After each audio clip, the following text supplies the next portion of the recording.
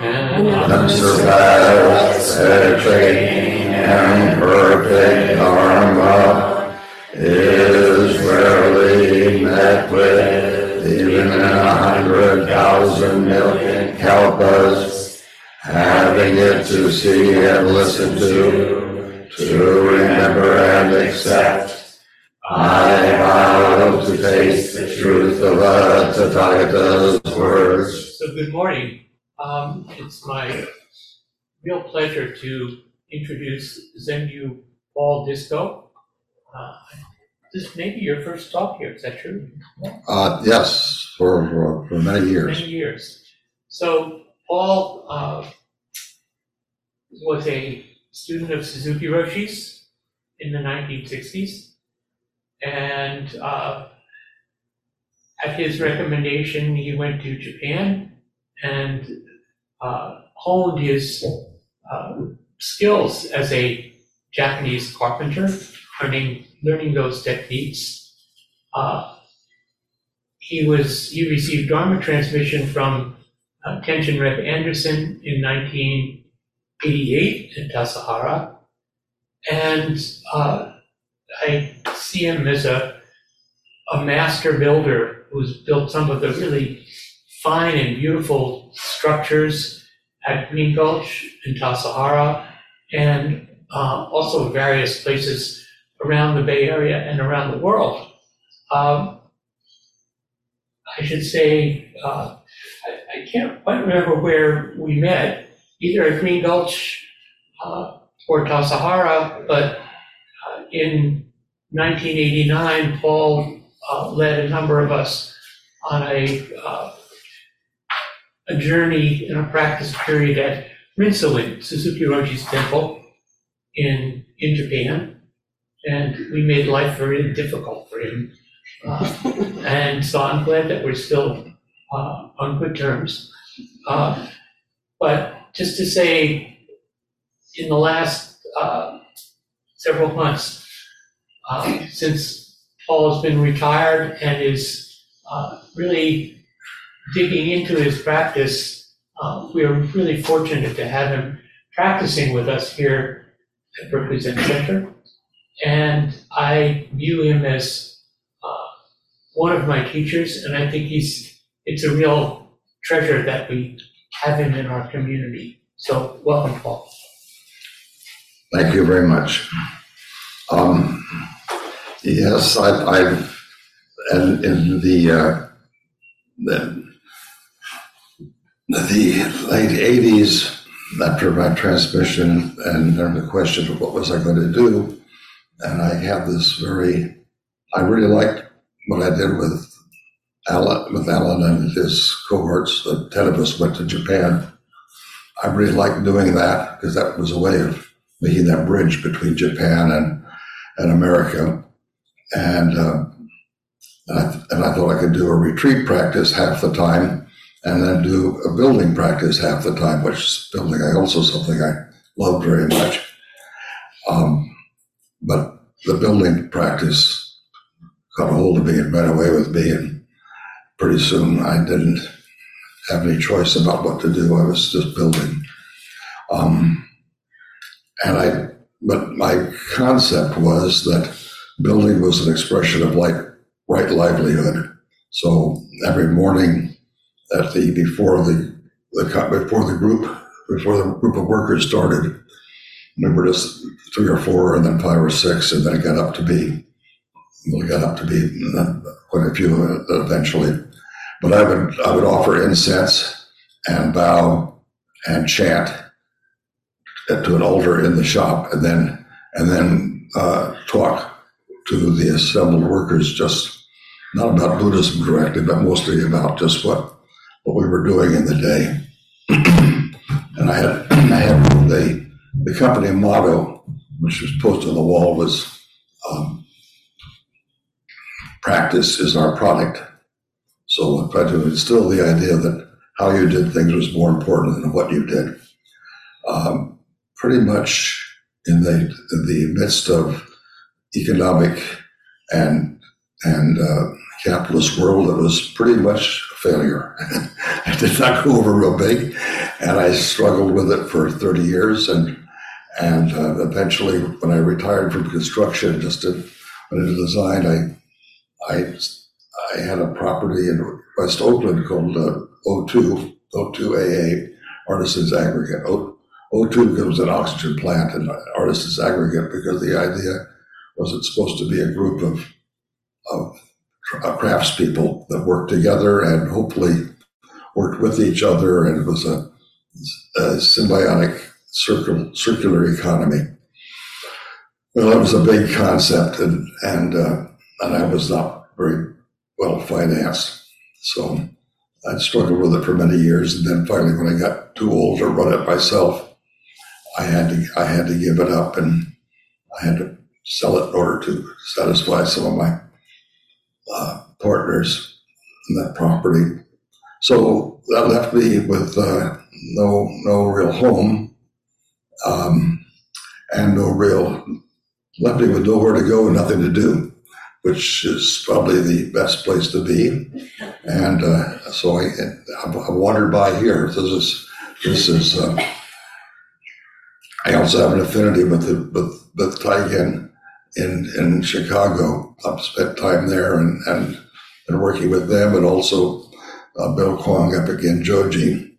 I spent time with them as well. But Berkeley, when I was in high school, I lived at this same address, 1927 actually, Stewart Street, which is just 2 blocks north of here. So this is part of my old home. And while Mel was away at Tassajara being Shuso, I took care of the Berkeley Zendo when it was on Dwight Way for 9 months or more. And it was probably the happiest time of my life. It was a wonderful experience. I never left. I never even went up to Telegraph Avenue. I got one of the parishioners to drive me down, had no vehicle, and drive me down to the bay. And I collected driftwood on the bay and made fences and gates and furniture and weird stuff put in a big garden in the back, a little workshop in the garage. Anyway, it was wonderful. You just opened the Zendo every morning. All these wonderful people came, and then we had room for about 4 or 5 people. Rented rooms there, 3 or 4 people. Anyway, it was shortly after that I went back to Tassajara and then on to Japan. And my experience in Buddhism has been almost all from Japanese. All my teachers were Japanese. So I had Japanese teachers at Tassajara, then I had Japanese teachers in Japan. And then when I came back in 75, 76 from Japan, it was a rude shock because American Zen is a little different than Japanese Zen. And I've been struggling with how to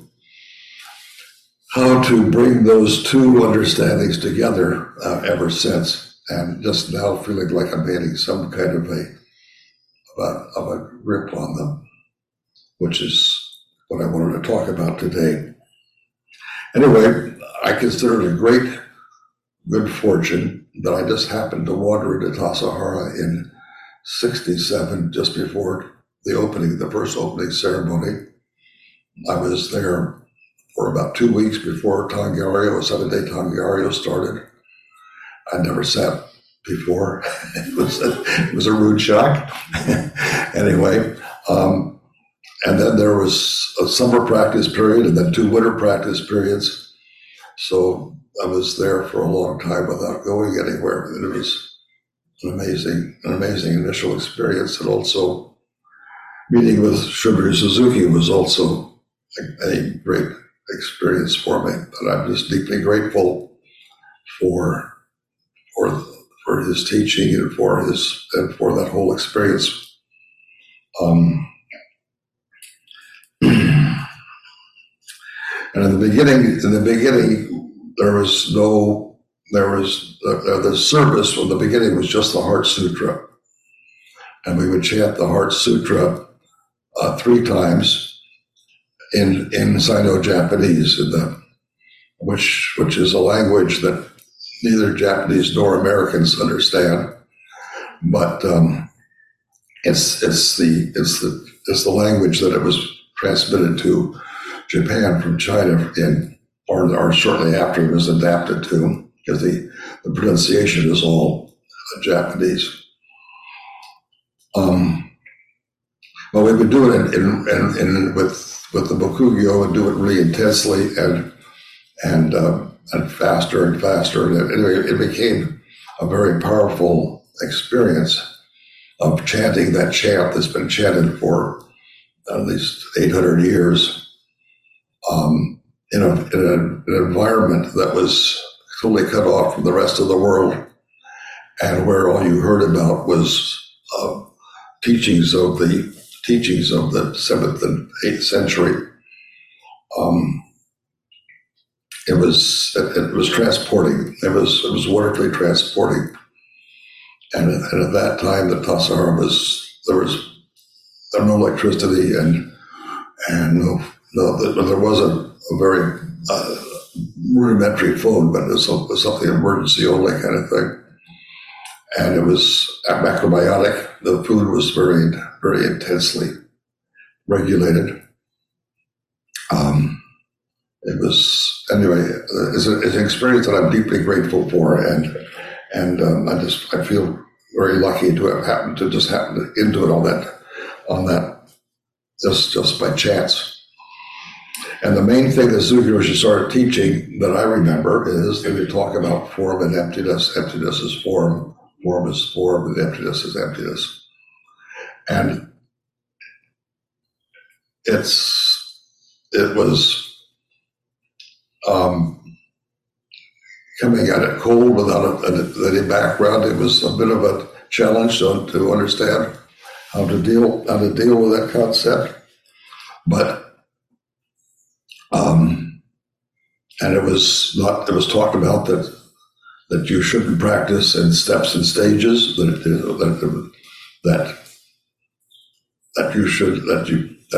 samsara and nirvana were one, and that you should just experience it directly. So, somebody in your energetic person in their early 20s, this is a lot to take in. Anyway, there were some very serious practitioners there, people that were very serious about their practice, and there were some very warm, wonderful people there. And there were some people there that you probably wouldn't ever talk to if you met them on the street somewhere out in the world. But through the practice, we were brought together with an intensity that was quite wonderful.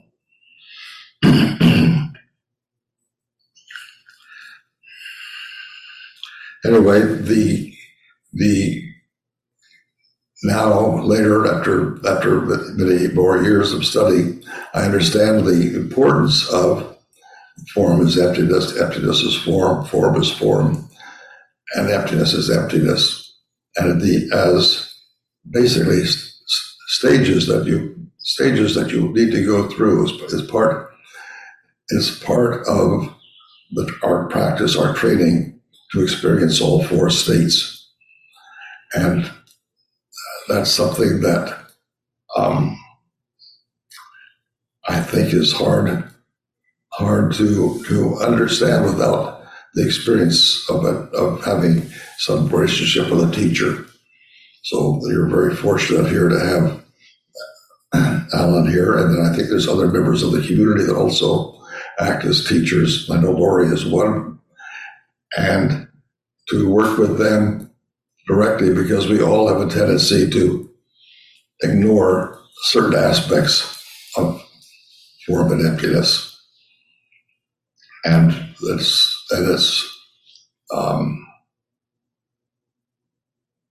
it's not easy. It's not easy to do without having some relationship with some kind of a teacher, whether it's a sick child or an invalid parent or what it might be, or your own personal disabilities.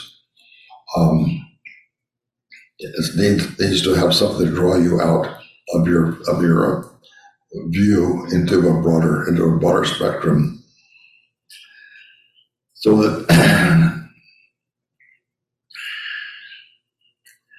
anyway, nowadays my interest is mostly in working with the Four Noble Truths, which suffering, and then the emptiness of the nature of emptiness, or the non-abiding nature of karma, and then the third one of how to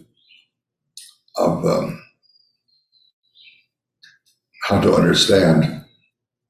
And that's what most of our teaching is about. It's the koans and the various sayings and the various teachings and the writings, and it's all about how to understand our true nature. But then the fourth is like an owner's manual for how to be a human being. That's what it is. Basically, it's the precepts. You chatted them this morning, but my feeling now is that our understanding of the precepts in this day and age are stuck in a different era. They're not. They need to be brought up to life the way we experience it now. So the main thing I'm interested in now is the precepts and how to understand the precepts. Both how to understand them as what they actually mean in everyday life. Now, taking what's not giving, does that mean that you shouldn't charge interest? Does that mean that you shouldn't make money off of other people? I mean, what does that mean in the economic life of ourselves and our country? I think there needs to be a paradigm shift in how we work as a society, how we treat other people, how we treat people that are different from us.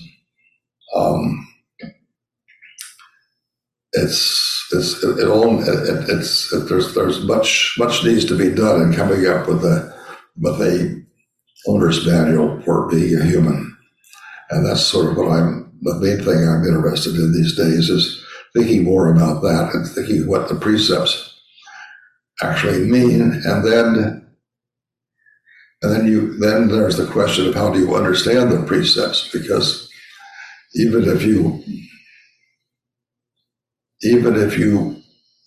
have you have some very wonderful precepts, but what happens if you break the precepts? What happens? How do you understand?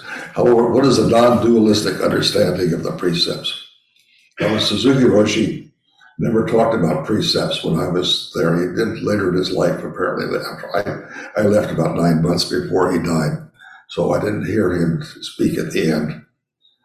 And apparently he did talk about precepts more then, but he didn't talk about precepts while I was there that I remember, that other people remember. All he said was, don't make two.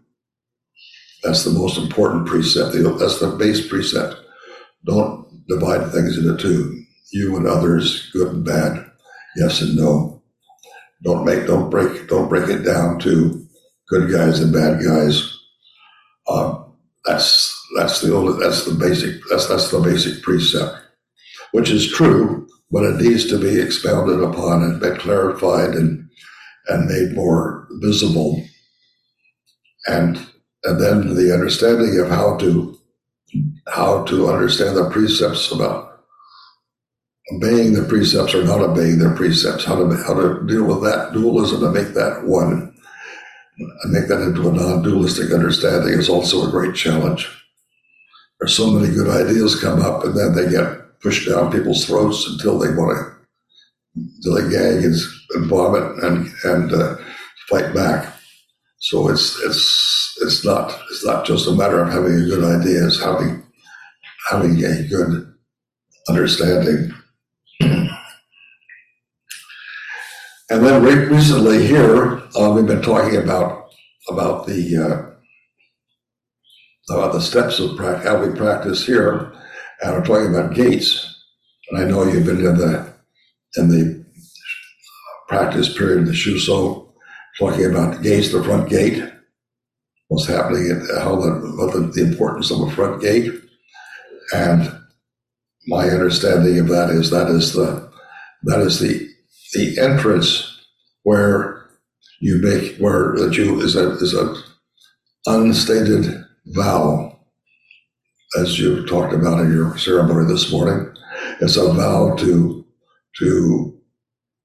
save all sentient beings. It's a vow to understand, especially a vow to study yourself.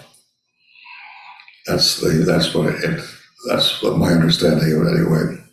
And then once you've entered the gate, then you have to stay and have a meal and sit down and eat and do your eating is like a basic physical function. So you have to take care of the body, take care of your existence, and practice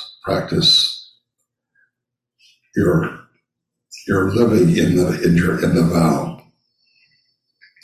And then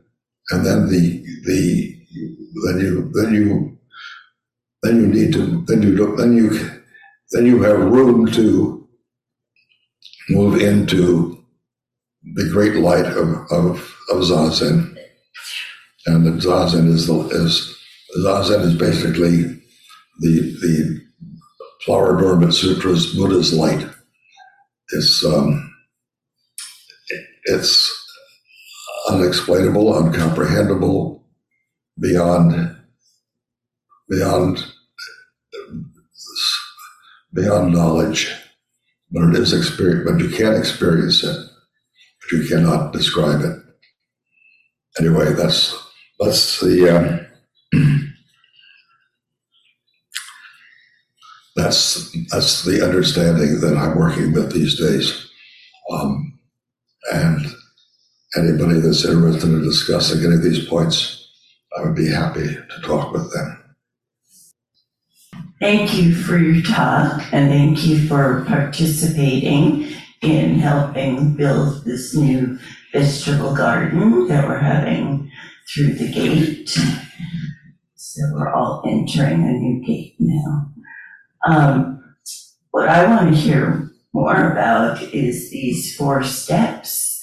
I have never heard that before. I don't know, I could have missed some talks along the way.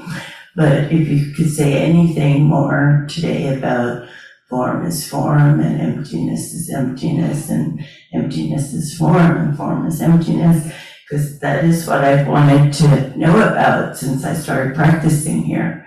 And it's still not as clear as I wish it would be. So. I only brought that up because I just wanted to express my understanding that these were important things for practitioners to understand or to experience. I guess experience is more the better way of putting it. And it's vastly more complex than I would even attempt to get involved in less than, a month of lectures. Anyway, it's a big deal. And there's lots to be said. And there's lots of things that are not easy to be said. Anyway, it's something that to be studied at some point.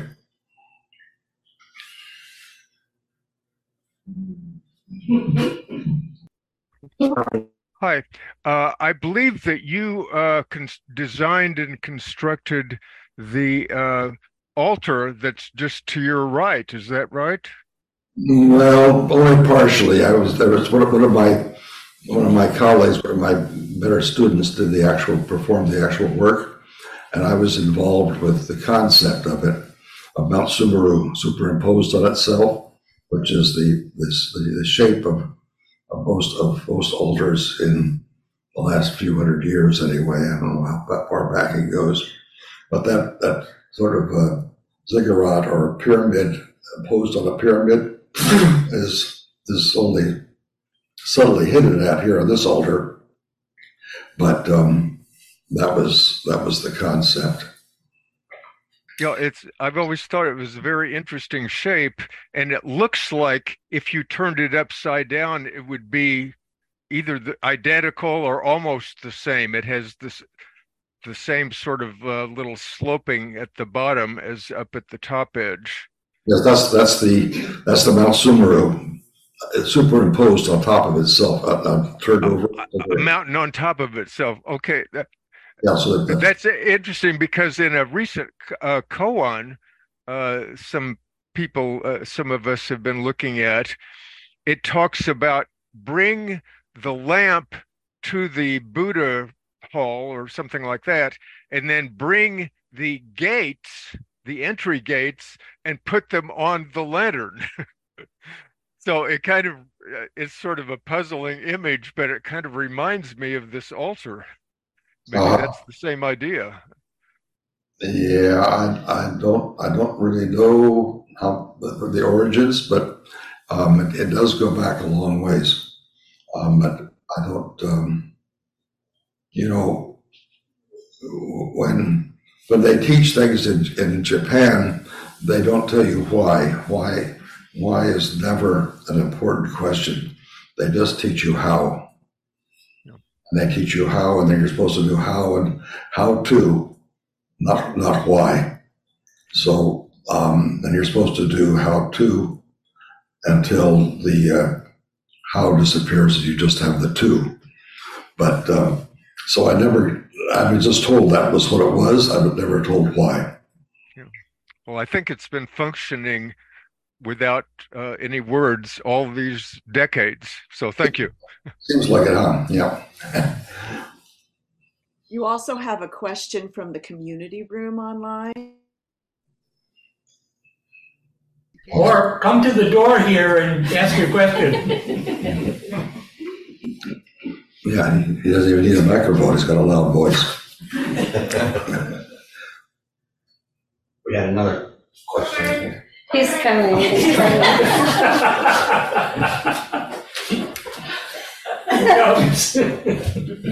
Hey, Paul. Hi. When we circumambulate around the Zendo, we pass a new gate over here on the west side of the Yeah. temple grounds. And I'm wondering if you could say a little bit about how that gate was created and what's going on the other side. Okay. So I don't know if any of you have seen my book about Zen architecture. I don't know that there's supposedly a copy. I gave several copies to the bookstore here. They are, To sell if they his want. book, Paul's book is for sale. There are 4 copies for sale after the lecture out by the book table. It's a fantastic book. Anyway, the book is basically about the Genjo Koan. And it's been using the Genjo Koan. I think it's the 3rd stanza, or maybe it's the 4th, I forget, as a design tool. And so it's the one that goes, to study the way is to study the self. And so I use that as a design tool. And so to study the self is you study the environment, the location, you take into account the people, you take into account the weather, you take into account the cardinal points, you take into account the budget, you take into account the time allowed. There's all these different factors are part of what it is you're doing. And then you let the myriad things come forth and tell you what to do. So it took me a long time to figure out, because I didn't understand the fences. The fence has been built on top of another fence. It's quite cleverly done. But there was an old fence, and then somebody came along and built a new fence on top of the old fence, and the two are intertwined. So it took me a long time to figure out how that relationship of those two existed, and then how to maintain the feeling of the newer fence, which is not that new actually, but how to maintain that spirit of that new fence and include a gate in that spirit. So that was the process. This was using that understanding of the Genjo Koan. Thank you, Paul. It's right outside the Abbott's entrance here. So when you walk by, you can actually see the old gate and a new gate, the old fence and the new gate with the old fence components. It's really beautiful, seamless work. Appreciate it. Hi, Paul, over here. It's really a delight to have you here. Thank you for coming and working with us here at Berkeley Zen Center. So I have maybe a question that has three different aspects to it, and please take any part of it that you want. Kind of touched on some of this already. So I'm really interested first in understanding if there's a way in which the Japanese carpentry is reflective of our practice, and how you said some aspects of how you practiced as a Zen practitioner, but I'm wondering how you see the carpentry reflected in our practice. And then I'm also really curious about, in your 30 years of having your business, how you found your way with the precepts, with them. And you've pointed to that it wasn't easy, but I wonder what learnings or what insights you might be able to share for those of us who are still working, trying to establish businesses or find our way. And finally, I thought I had heard that you had a hand in building the Zendo or designing the Zendo. I don't know if some of the joinery for the ceiling is your work or not, but if you... You're talking about here, the Zendo Yes. here? Mhm. No, Alan was talking about, he was involved. Alan Block, right there. Where's Alan? I was somewhere else when this happened. I was I built the Zendo at Tassajara, but not here's. I don't. It was happened when I was somewhere else. I did one little roof over one of the buildings here. I remember, but that was the extent of my construction here. Yeah, maybe over the laundry room across the courtyard here. Possibly, yeah. Yeah. No, I didn't. I wasn't involved here. Mostly at Green Gulch.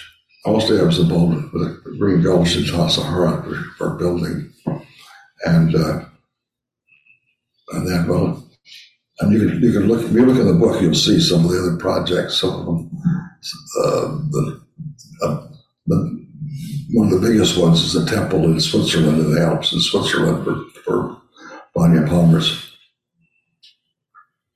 at Felsentor, which is an interesting story into itself, but not for now. Anyway, and how the carpenter. Well, there's a whole class of people in Japan called shokunin, and the shokunin are people that are totally dedicated to the practice of their craft. Maybe some of you have seen a movie called Jiro Dreams of Sushi. You ever see that movie? Well, Jiro was a shokunin, and sushi was his practice. And it borders on fanatical, but it's one-pointed concentration. One of the projects I worked on in Japan was for this company out by Lake Biwa, and it was a 3-story pagoda in the Heian style, which is basically the Tong style from China, and very traditional and very complicated with many layers. And the young man who was in his late 20s, I believe at the time, that laid out the whole thing. He swallowed the whole building and spit it out in pieces. Focused on the whole building, and it's all pre-cut. The whole thing is pre-cut. There's elaborate, multi pieces, thousands of pieces, all pre-cut to fit together perfectly at the end. And he was able to do that. He was able to do a number of other sort of amazing physical stunts. But he didn't know how to speak Japanese. He spoke dialect. He spoke a country dialect that was. He didn't know how to speak like an ordinary Japanese. And he had no time for a girlfriend. They sent him to a whorehouse in Taiwan twice a year for his for his female encounters. He had no idea who the Prime Minister of Japan was, but he could swallow a whole pagoda. So I don't know. It's the level of concentration is almost magical. But what that has to do with Zen, I'm not sure. In a way, it's using that Zazen mind. It's using that Zazen mind to a purpose.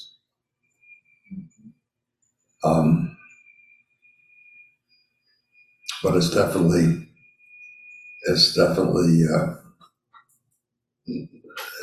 out there. You have a question from Ron Nestor on.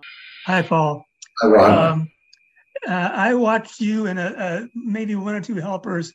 You built the roof over what's now Hozan's office. Out in front of the office. Yeah. So, that's the work I've seen you do around I think that's the extent of it, yeah. Yeah. But I have done a number of gates. One of the more recent gates. I don't know how many of you have been to Tassajara lately. But the gate, the thatched roof gate at Tassajara was a gate that I did a few years back, and I did that as a class. There was no money in the budget to build it, or very little money in the budget to build it. So I did it as a class, and people signed up for the class, and we met, I think in this case, we met once a week, and we started making first we discussed what a gate is, what is a gate.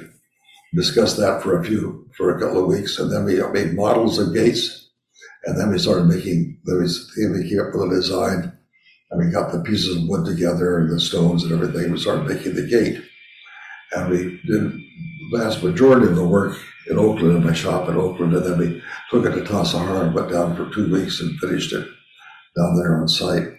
So that was one of the last gates. But I've done gates in the heart of Tokyo that are from the Sung period gates that are quite elaborate with radiant rafters. I did a gate in the Berkeley Arboretum. And if you go walking in the Berkeley Arboretum up in Strawberry Canyon, in the Japanese section, there's a path that leads through. Just in the Japanese section, there's a little walk-through gate that I did maybe, 30 years ago, a long time ago, and it still looks great. I'm very proud of that. I think it's my favorite gate of all. Anyway, gates are nice, concise structures that you can experience all of the architectural. So they're like a poem. They're like an architectural poem. You can experience all understated and indirectly stated.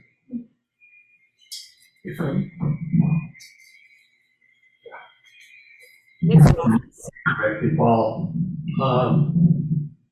when we were in Kyoto with you, you got us access to some of the temples in Daitokuji. Is that? In Daitokuji? Yeah.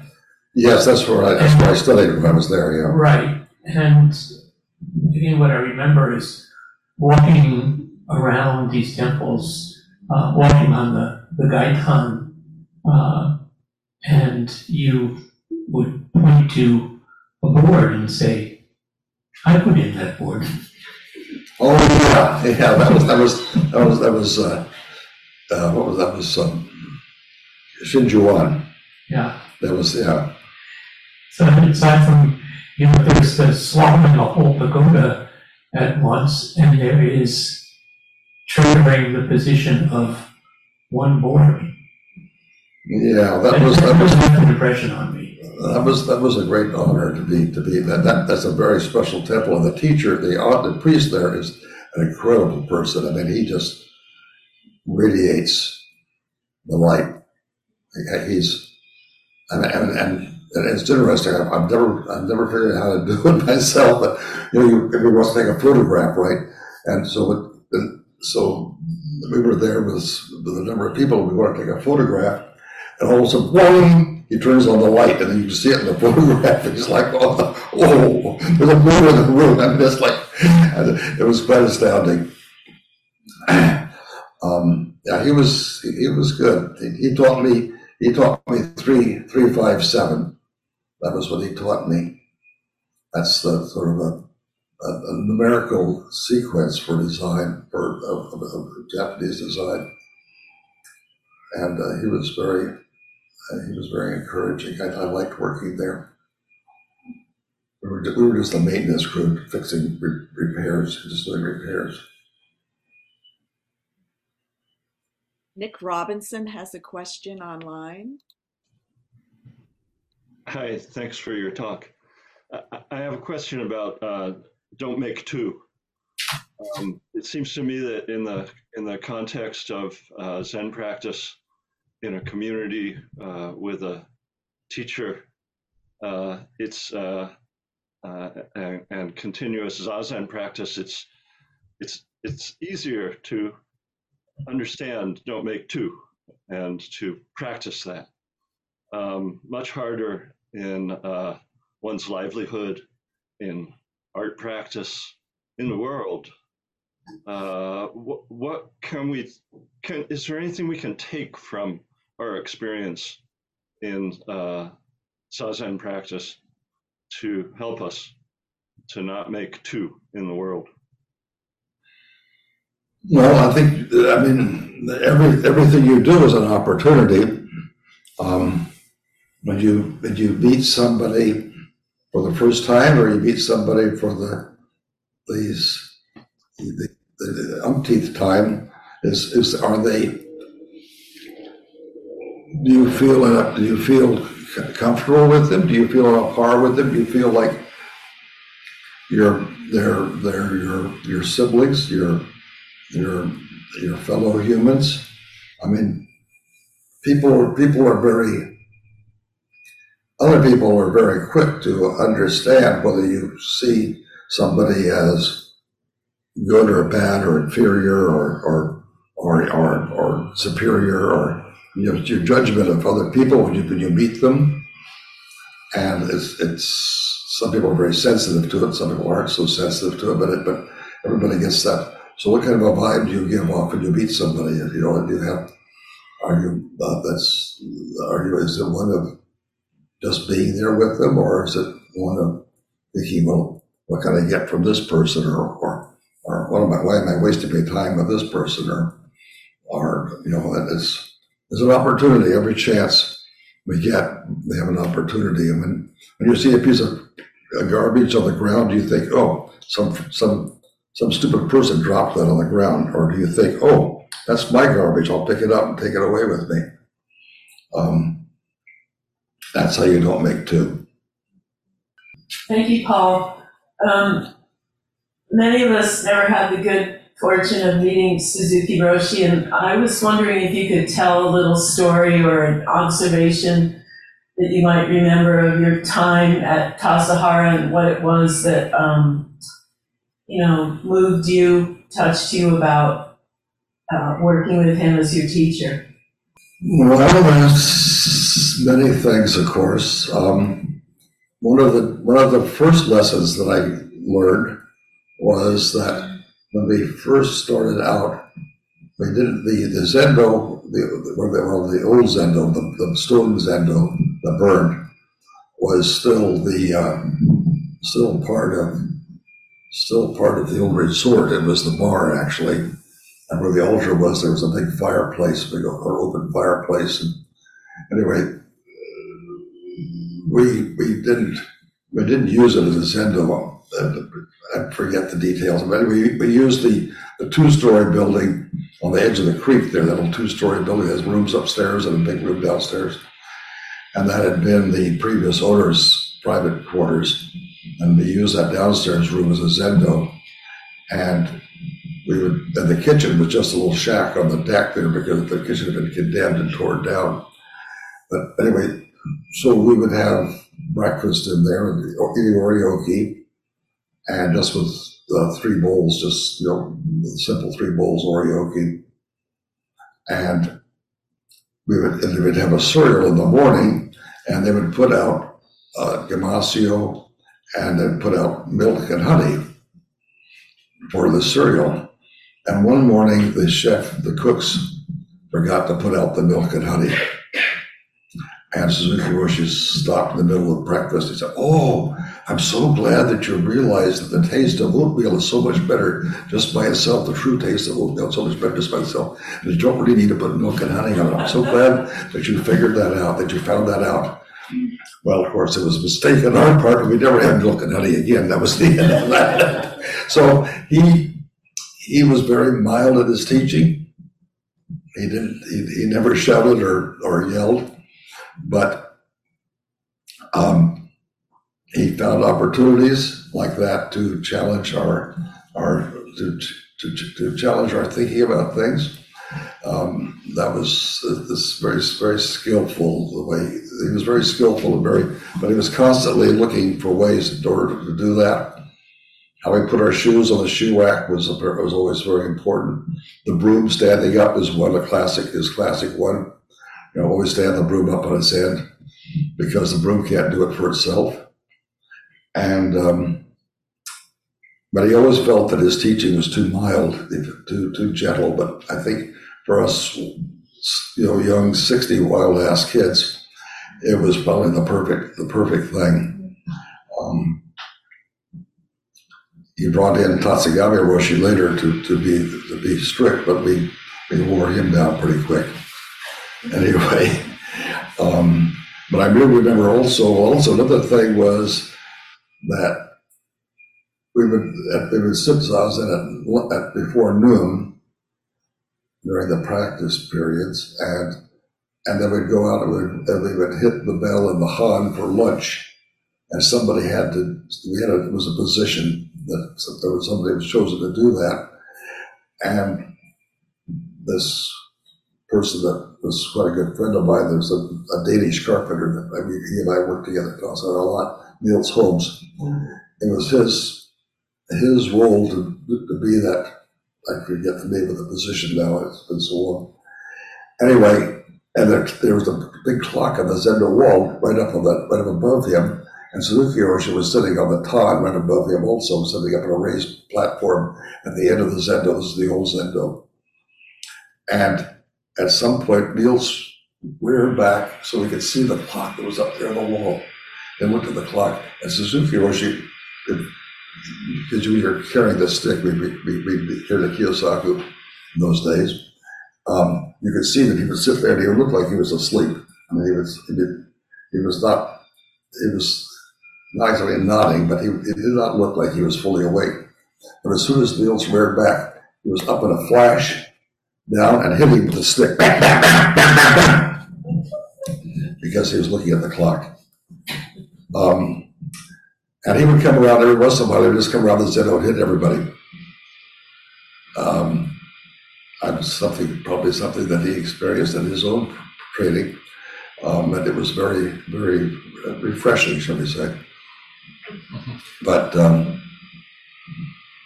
his way was very gentle, and he liked to arrange stones in his yard. That's what he did during that period. And I also remember one time we had visiting Rinzai teachers who were visiting.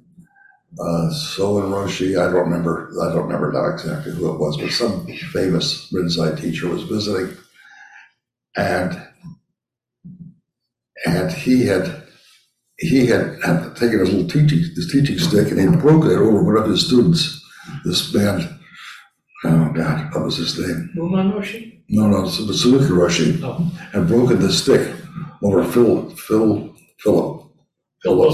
Wilson, who was, that's a whole other story. I won't get into who Phil Wilson was, but anyway. And Phil was like, yes, sensei, whack, whack, whack, yes, sensei. And he was incorrigible. He was mentally not all there, but anyway. But Suzuki was working with him, and he ended up breaking the oak stick on Philip. So then some months later,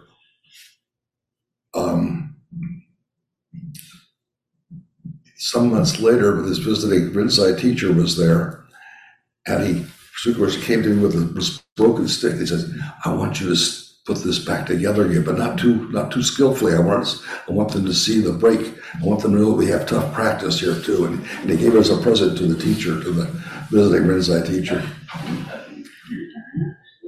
So some little insights into his inner thinkings. So those ways that you described that he challenged you, do you have the faith that, how will that meet American Zen as we go forward? Do you have the faith that his teachings will continue to inform American Zen? Well, that's a whole other conversation, another lecture. Maybe I'd be happy to talk about the connection between Japanese Zen and American Zen. Japanese Zen is basically from the neck down, and American Zen's from the neck up. So they're two are kind of disjointed. But I think that my understanding and my feeling these days is that the two are joined at the point of vow. Like you vowed this morning, the ceremony this morning, is the vow to save all sentient beings is the joining point between the two ways of practicing. And that's the most important part, is that vow. Thank you. That may be where we have to end it. These are numberless. I vow to awaken with them. Delusions are inexhaustible. I vow to end them. Dharma gates are boundless. I vow to enter them. Buddha's way is unsurpassable. I vow to become it. Beings are numberless. I vow to awaken with them. Delusions are inexhaustible. I vow to end them. Dharma gates are boundless. I vow to enter them. Buddha's way is unsurpassable. I vow to become it.